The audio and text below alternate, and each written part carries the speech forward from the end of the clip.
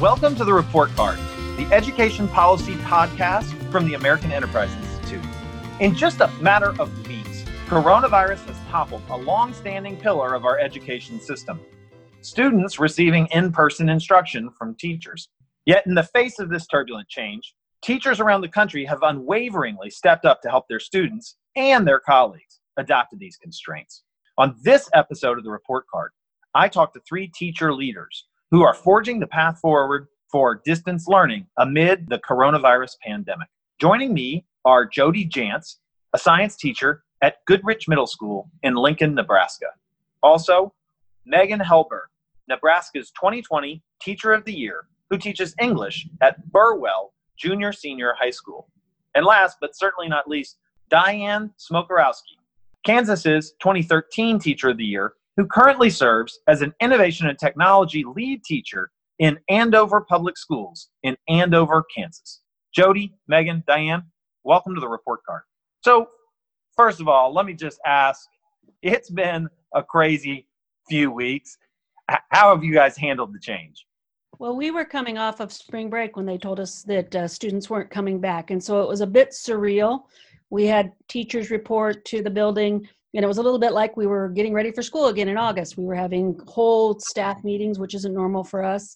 And then we were breaking up into our normal PLC groups. And there was a lot of chaos, not because nobody knew what to do, but because it's just so new that things changed within the hour.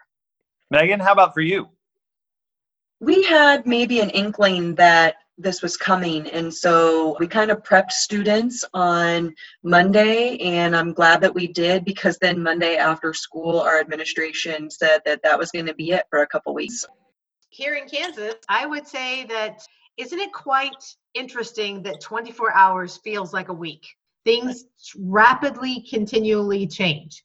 And if you think back 2 weeks when a lot of these things started to occur, I think we were blissfully unaware but slightly cautious that something was going to come down the line.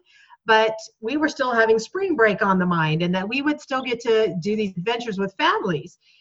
And then it was like a hard 90-degree turn, all just really quickly. And folks have been a little bit shocked and awe in one turn. But on the other side, I think teachers are putting themselves right in the line of what do we need to do to make this work for our kids. So I'm stepping up, I'm pivoting. I may not be going to Daytona, but I'm going to go make magic happen for kids. Yeah, I hear you. I mean, just one way to kind of put this in context, we're recording this on the last day of March.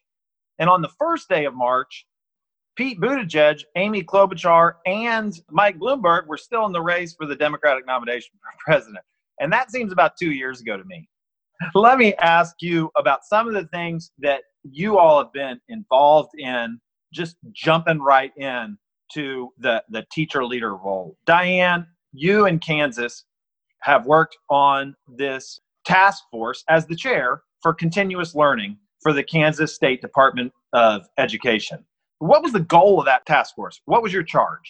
Yes, what happened was we received a charge from our Commissioner of Education to say, I need folks to be willing to stand up, put their hands up and say, let's go create something for schools to get ready for a long-term rollout of online continuous learning. The key to this is that we called it continuous learning. It is not remote learning. It is not homeschooling. It is not online learning. All of those have different context. We are continuing to learn wherever you are, however you can connect, or if you cannot, we're just continuing the school year learning. And that call happened on a Saturday. Less than 24 hours later, we had 40 teachers all lined up to do this work across the state, covering each of the content areas. We had music people, and we had art people. We had all of these folks at the table, including special ed and ELL representation. And we broke ourselves up into subcommittees saying, what is it that we need to do to help these populations and their families? And let's go make some magic happen. But the key to it all was that the teachers led in that. It was not told or designed or directed by anybody besides teachers. And I think that's the reason why it works. And Diane, you had said that you asked the commissioner when he called you to participate in this, okay, but stay out of our way. And they did. How quickly were you able to put together this guidance and release it? 72 hours is all it took. And I will say that those conversations, meetings, and subcommittees never stopped. We broke off into subgroups, but those meetings happened overnight, all day long. We just popped in and out and checked in as a larger group about every 3 hours, or as the chair people, we were in constant contact. So we really didn't sleep, but you couldn't help but love the energy at the same time. I'm sure. So, Megan, you are not in Kansas, and it's a different scene in Nebraska, because in Kansas, you have one of the sort of most broad school closures where the whole state is closed and they're closed for the rest of the academic year. And in Nebraska, you don't have a state mandated closure. It's up to districts. I understand they're all closed, but tell me how those differences play out when in Nebraska, this is a district by district decision. It is a little bit different because we have teachers that are not quite sure, am I going to be out of school just for a couple of weeks? Is this going to be for a couple of months? Is this going to be until, are we out until summer? So it does kind of affect and impact how we are providing lessons for our students, because many teachers think, well, if this is going to be fairly short term, I am going to kind of go this route, or hey, if I know that we're going to be out for the rest of the school year, I may be doing something different. So in that regard, it is challenging. And I think each teacher, and as a group, we're trying to support each other on what we think is best. Yeah, and that sort of makes sense, right? Because Diane has a role to jump in statewide that Nebraska might not have. And Jody and Megan, you're both in Nebraska. Jody, how do you see playing it out from one district to the next? I think Lincoln is the second largest district in the state. We've got 42,000 students. And I think one of the most interesting things I've found about it is Dr. Weber, our head of human resources, had noted one time that change in our district is like a U-boat moving. It just is slow and takes a long time to get momentum. We were a speedboat this last 2 weeks. Change was made. It was well thought out. Thank you, Kansas, because we loved the document last week when we got it. For us, the problems are a little bigger. We have 42,000 students, and let me preface this by saying I'm just a teacher. So when I get the data wrong, please don't quote me. We have about 43% free and reduced lunch across our district. We have about 12% English language learners. I suppose the district's closer to 8%. So we have multiple problems that aren't encountered in smaller communities. So our problem has been, how do you support everybody? And equity has been one of the big themes that goes through most of our Zoom meetings. Sure, that's certainly a challenge. Megan, let me ask you wrote a op-ed in the Lincoln Journal-Star, and then I guess it trickled to a number of other places, where you wanted to just raise teacher voice about how to support teachers through this. What'd you write? Well, what was happening is that many schools had decided to close for a while. We don't know how long. And of course, we were putting students' health and safety as our number one priority. But what many teachers were reaching out to me across the state was that they were still being required to report to their school building daily, to quote, put in the hours, or to quote, make the taxpayers happy. And that's not okay with me. And many teachers they weren't panicked, but they were concerned about their own health and safety, about what was really the purpose of going into their actual school building each day. So as hard as it is to admit or to say out loud, at that exact moment, teaching students was in fact not our number one priority. Our number one priority was keeping people alive. And teachers, they also need to feel safe and secure, and that their health and priority is being taken care of as well. Once everybody has that kind of peace, then teachers are going to hit the ground running, and we're going to come up with some fabulous lessons and ideas to roll out to our students. But it was really important to me that teachers across the state were also feeling respected to do their jobs at home. Many superintendents kind of had that, maybe they didn't come right out and say it, but in a roundabout way of, well, we don't necessarily trust you to do your job at home, so we want to keep an eye on you. Thankfully, I think many districts have switched where teachers do have the option now to work from home.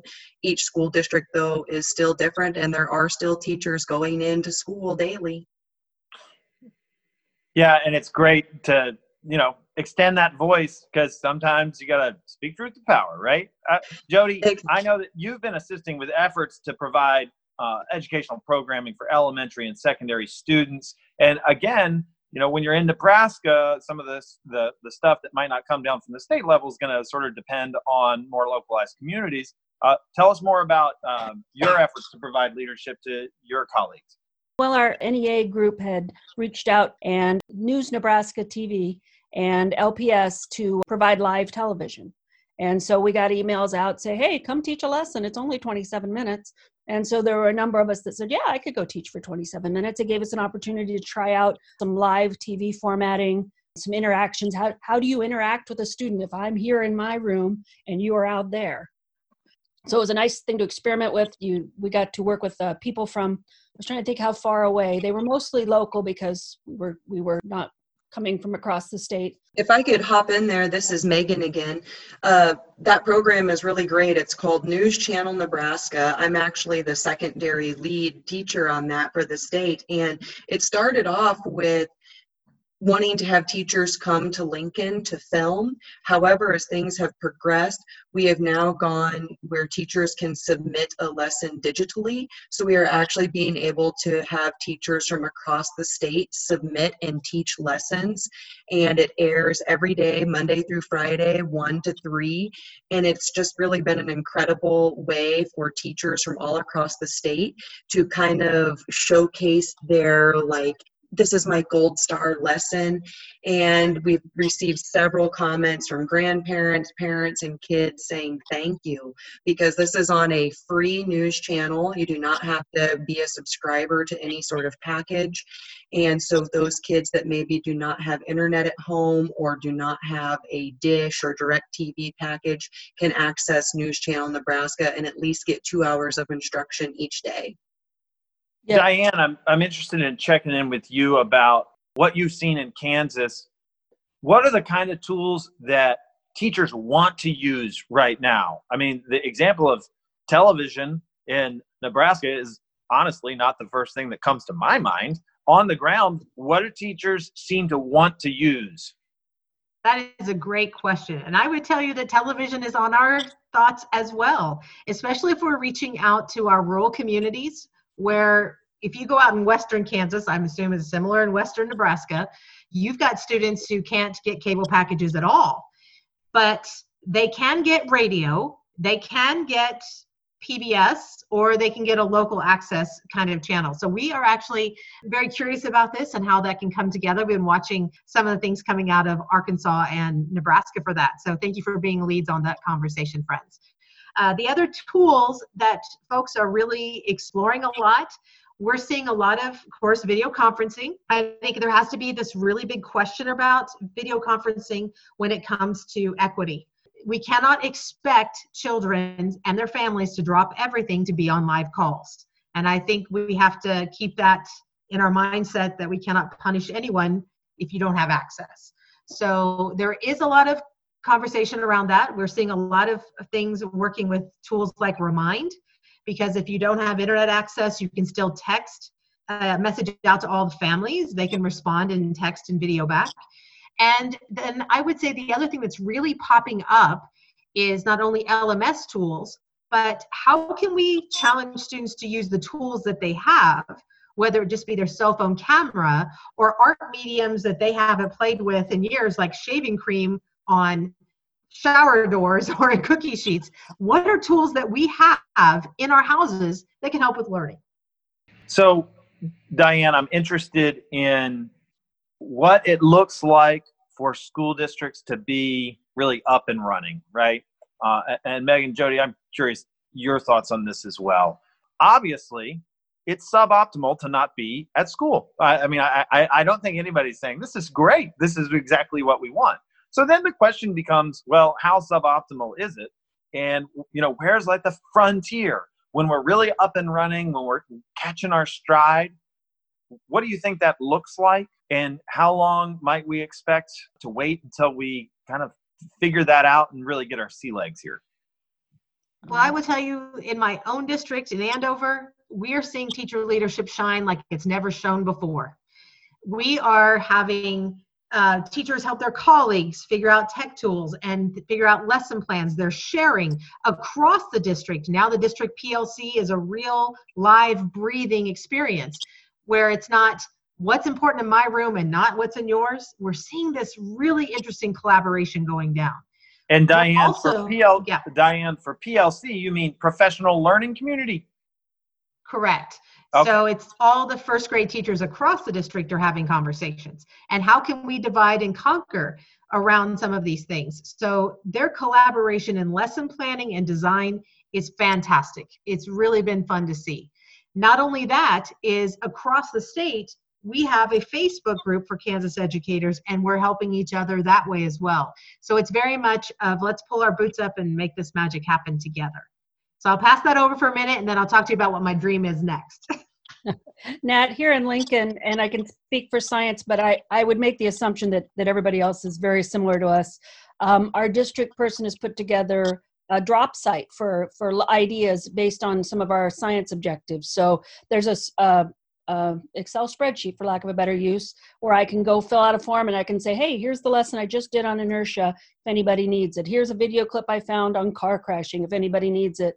And I would concur that normally my PLC involves 2 other people that I've been with for at least 10 years. And so all of a sudden we're getting to talk with people that are across our district that spark ideas sometimes that you hadn't thought about for a long time. It's been a really positive experience. Yeah, this is Megan. I'll chime in as well.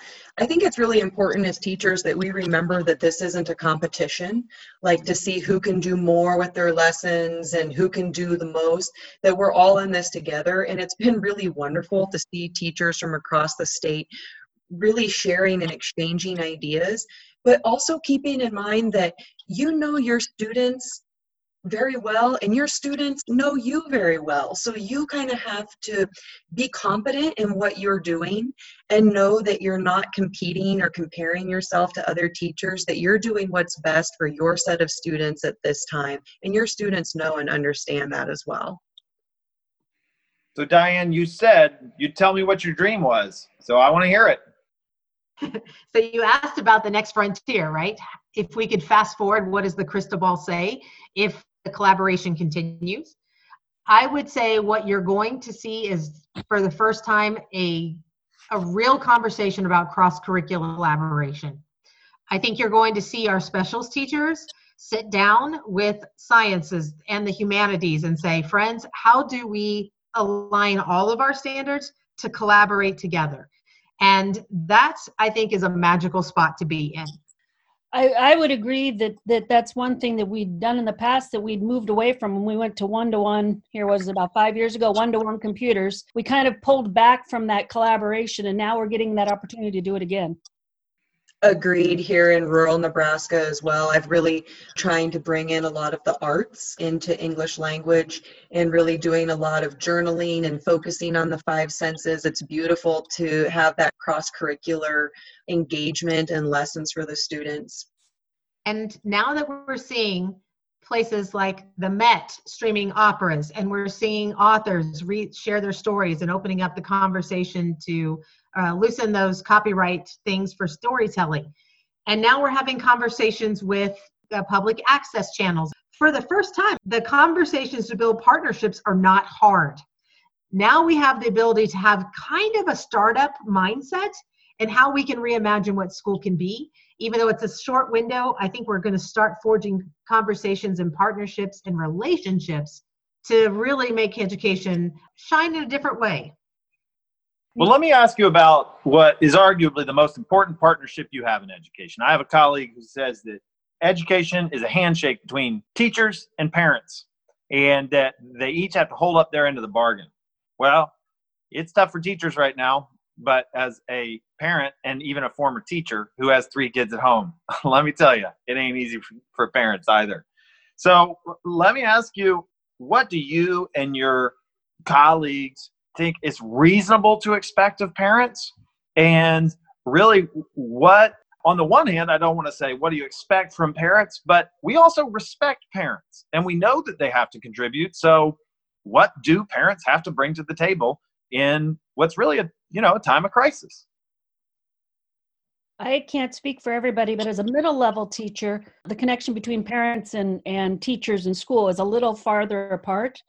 I have 20 parents come to conferences and I have 125 students for a variety of reasons. That doesn't mean they don't care. That doesn't mean they're not engaged. That doesn't mean they don't want to be there. As they get older, it gets harder to make that connection. So I'm speaking as two middle school and a high school kid at my house. Getting them to engage has been hard this first couple of weeks, but I think the key is to start small.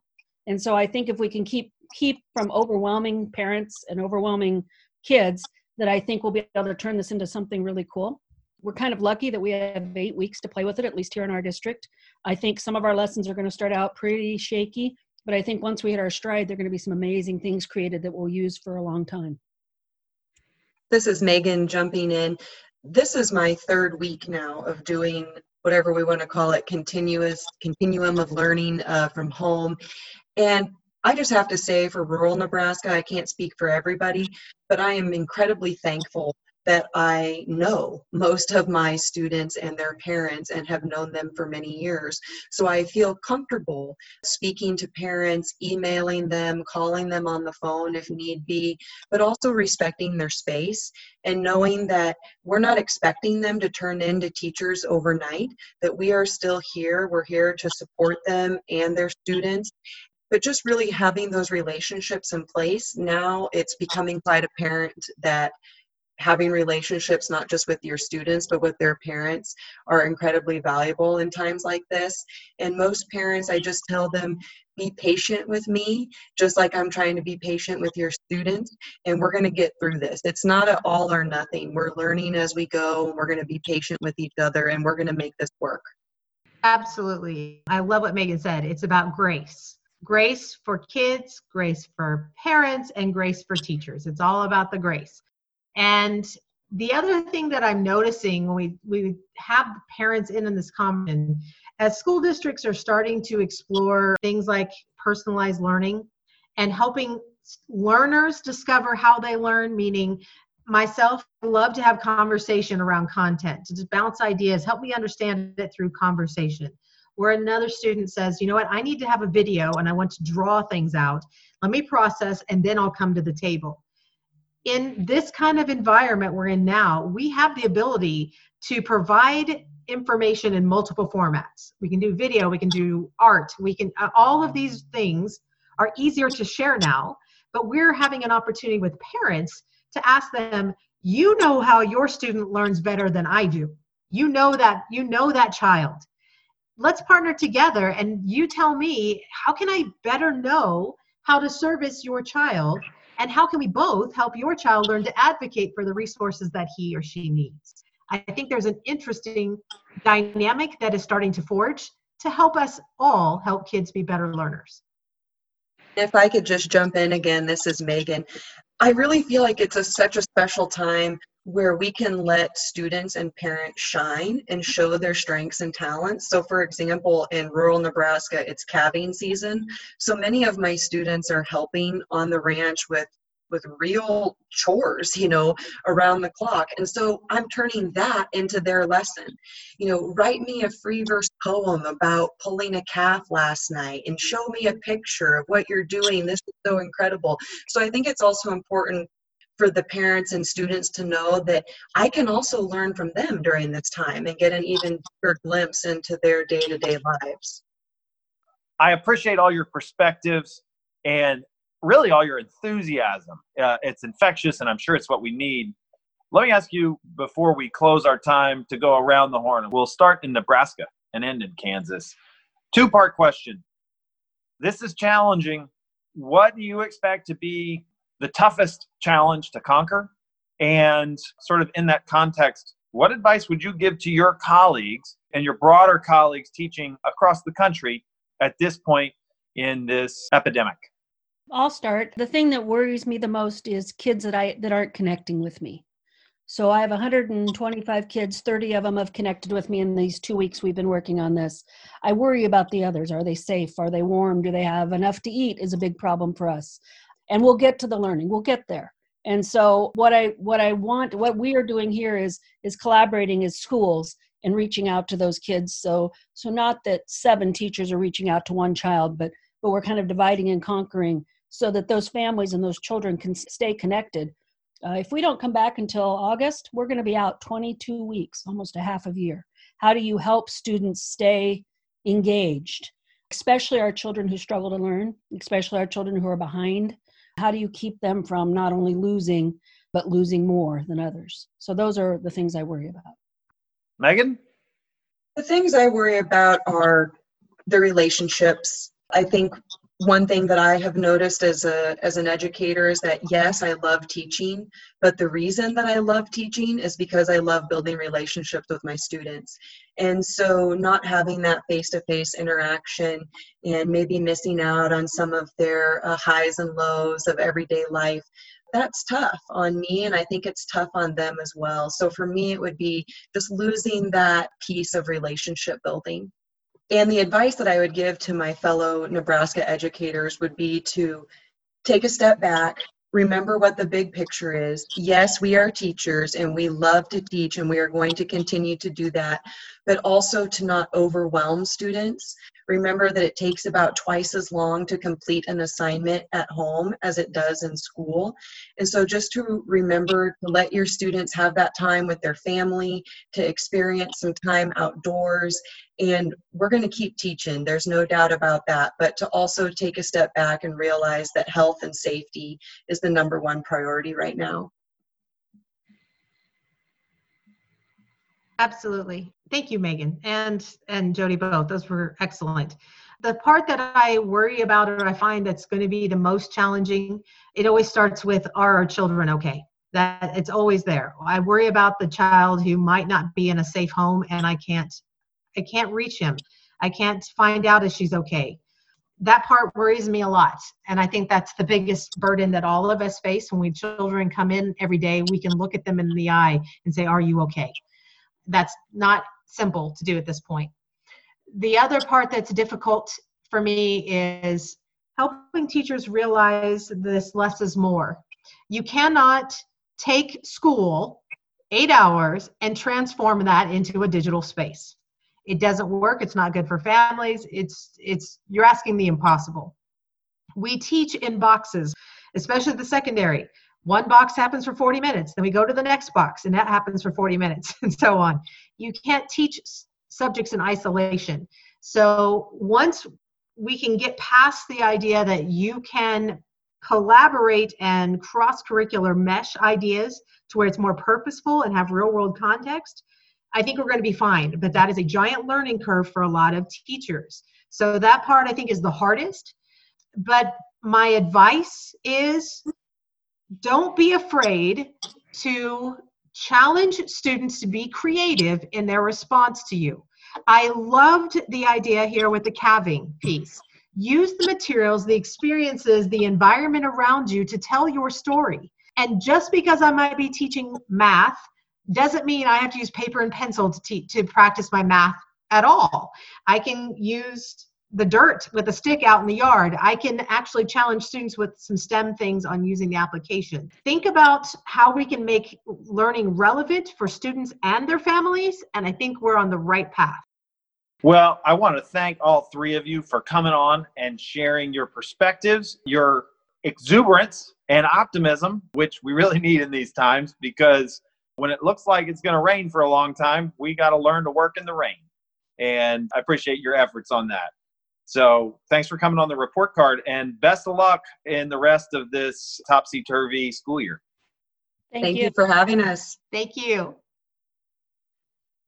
Thanks for listening to the report card with Nat Malkus. And special thanks to our guests, Jody Jantz, Megan Hellberg, and Diane Smokorowski. Thanks also to our producers who make these podcasts possible. That includes Matt Rice and Tyler Hoover. Remember to subscribe to the report card on iTunes, Spotify, or wherever you get your podcasts. And while you're there, review us to help other people find the show. As always, I welcome your comments, questions, or topic suggestions. Send your thoughts to ed.podcast@aei.org. Signing off for this week, I'm Nat Mountains.